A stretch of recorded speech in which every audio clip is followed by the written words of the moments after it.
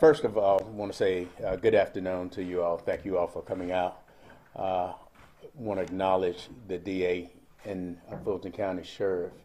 We're here today to speak on the arrest of Jeffrey Williams that in collaboration with Fulton County DA's office and the Fulton County Sheriff on yesterday.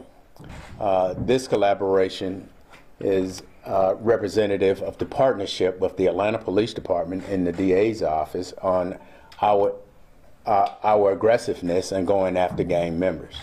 The mayor as well as the DA gave a interview on last week expressing their concerns about what we were seeing in our city and how we would go after any offender. And at the direction of the DA taking the lead on us yesterday, making sure that we were able to get one of our top offenders off of the street. In partnership with them, utilizing our tactical teams, we were able to go out to the individual's location and arrest him without any significant consequences to him or any other parties at the house. And so with that, I'll turn it over to the DA. Thank you, Chief Bryant. Today I'm joined by the Atlanta Police Chief, Chief Rodney Bryant, as well as my sheriff and our sheriff, Sheriff Patrick Labatt. We are here today about a grand jury indictment that was returned that included not just Jeffrey Williams, which is of some notoriety and media attention, but about 28 defendants that operated within our community between the time period of 2012 and 2022. It is our allegation that they operated as a criminal street gang and commenced to do havoc in our community. That havoc includes crimes of violence, crimes of thefts, crimes involving drugs. I've made no secret about it, nor any apology, that as the District Attorney of Fulton County, my #1 focus is targeting gangs. And there's a reason for that.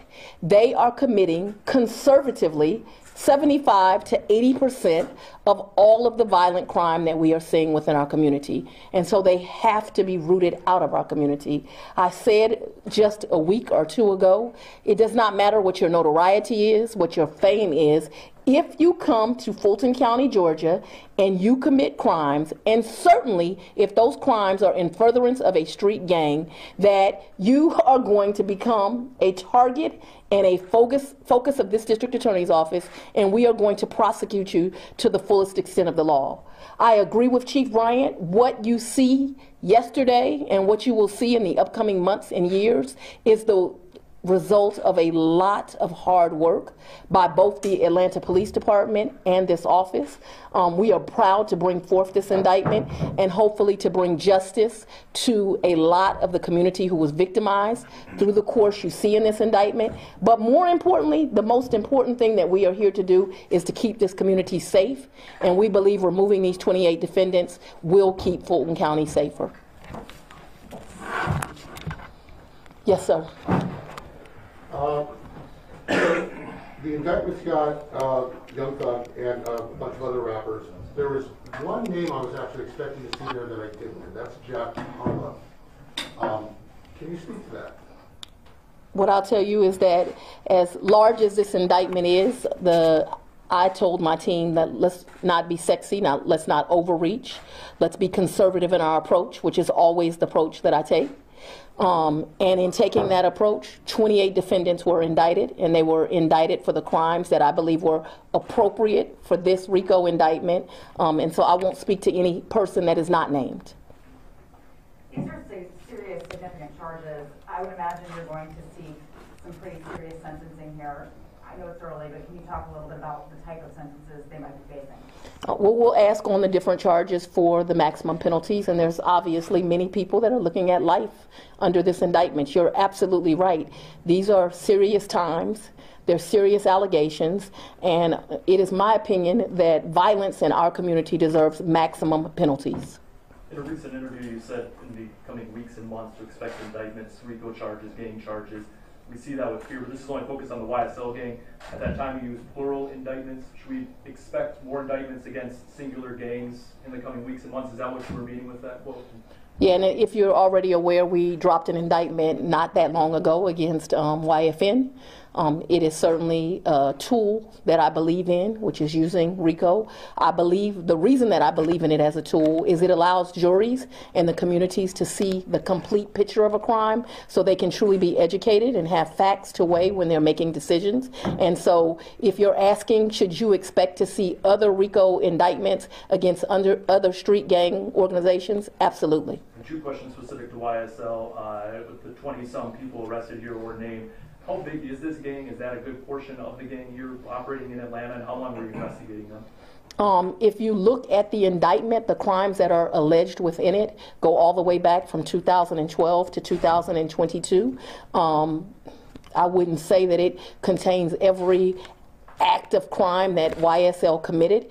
It is a significant gang that operates here in Atlanta, Georgia, and not every member became a defendant within this indictment, but certainly a significant amount did, and certainly some of the leadership, which is what's most important.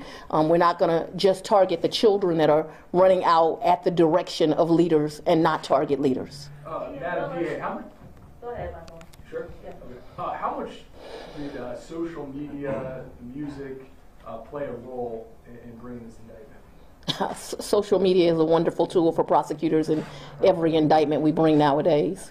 And let's talk about, obviously, YSL. Their territory is at Cleveland Avenue. It's no secret. We've seen a ton of violence. Innocent bystanders get hit. So you guys believe that by getting them off the streets, that people in that neighborhood who are living in fear can actually have some peace now? I believe that people in that neighborhood and at every corner of Fulton County deserve to be safe, even if it is financially lower, socially, economically. You know, I don't think that part of the community should be left behind. Me and the mayor and the police chief have talked about the fact that Cleveland in our community is referred to as Bleveland, that it is somewhere where just violence occurs, where they're marking up territory, it's blood territory. It's horrible. And you're absolutely right. That community deserves to be safe, and we are hoping that this helps to keep them safe. You know, as we talk about safety, we know these gang members are going to be housed or brought in at the same time. How are you and Sheriff Labatt working to keep them away from each other in the jail, especially with Wyeth and Lucci being targeted as that came out recently? Well, I won't step outside of my lane. I am the district attorney of Fulton County. I am not the sheriff. I have great confidence in the sheriff. He knew that this was coming as a law enforcement partner, and I believe that he is well prepared, but you'd have to speak to him to make sure that everyone within his facility is safe. This indictment names a few, it's not just social media posts, but songs that have been released by Young Thug and others, where those people's lyrics evidence supporting the RICO conspiracy. And I'd like you to speak to the First Amendment issues that obviously raises. This issue's been ruled on by the courts. I knew that question was coming. I believe in the First Amendment. It's one of our most precious rights. However, the First Amendment does not protect people from prosecutors using it as evidence if it is such. In this case, we put it as overt and predicate acts within the RICO count because we believe that's exactly what it is. Let's allow Sheriff Labatt to answer those questions. I have one more from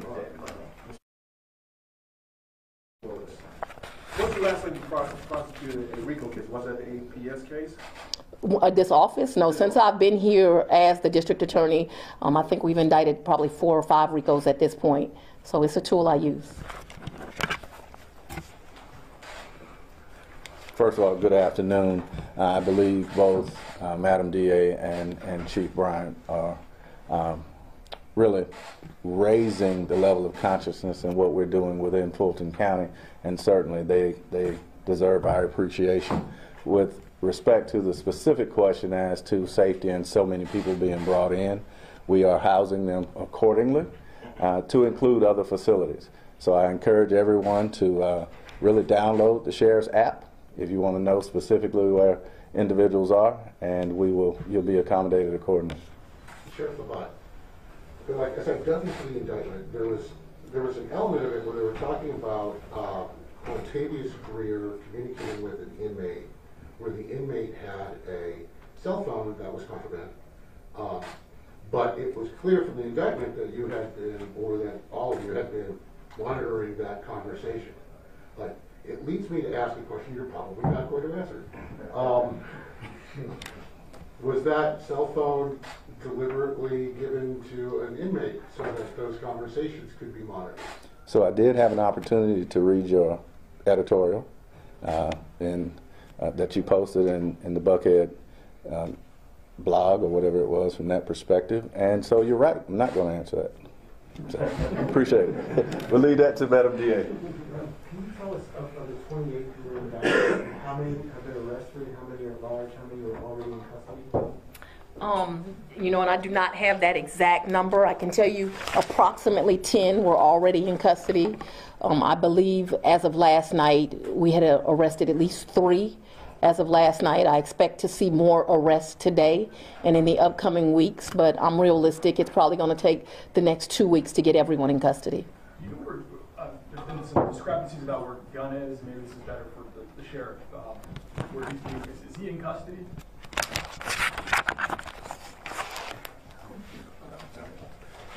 Short answer, Michael, he's not in custody. Okay.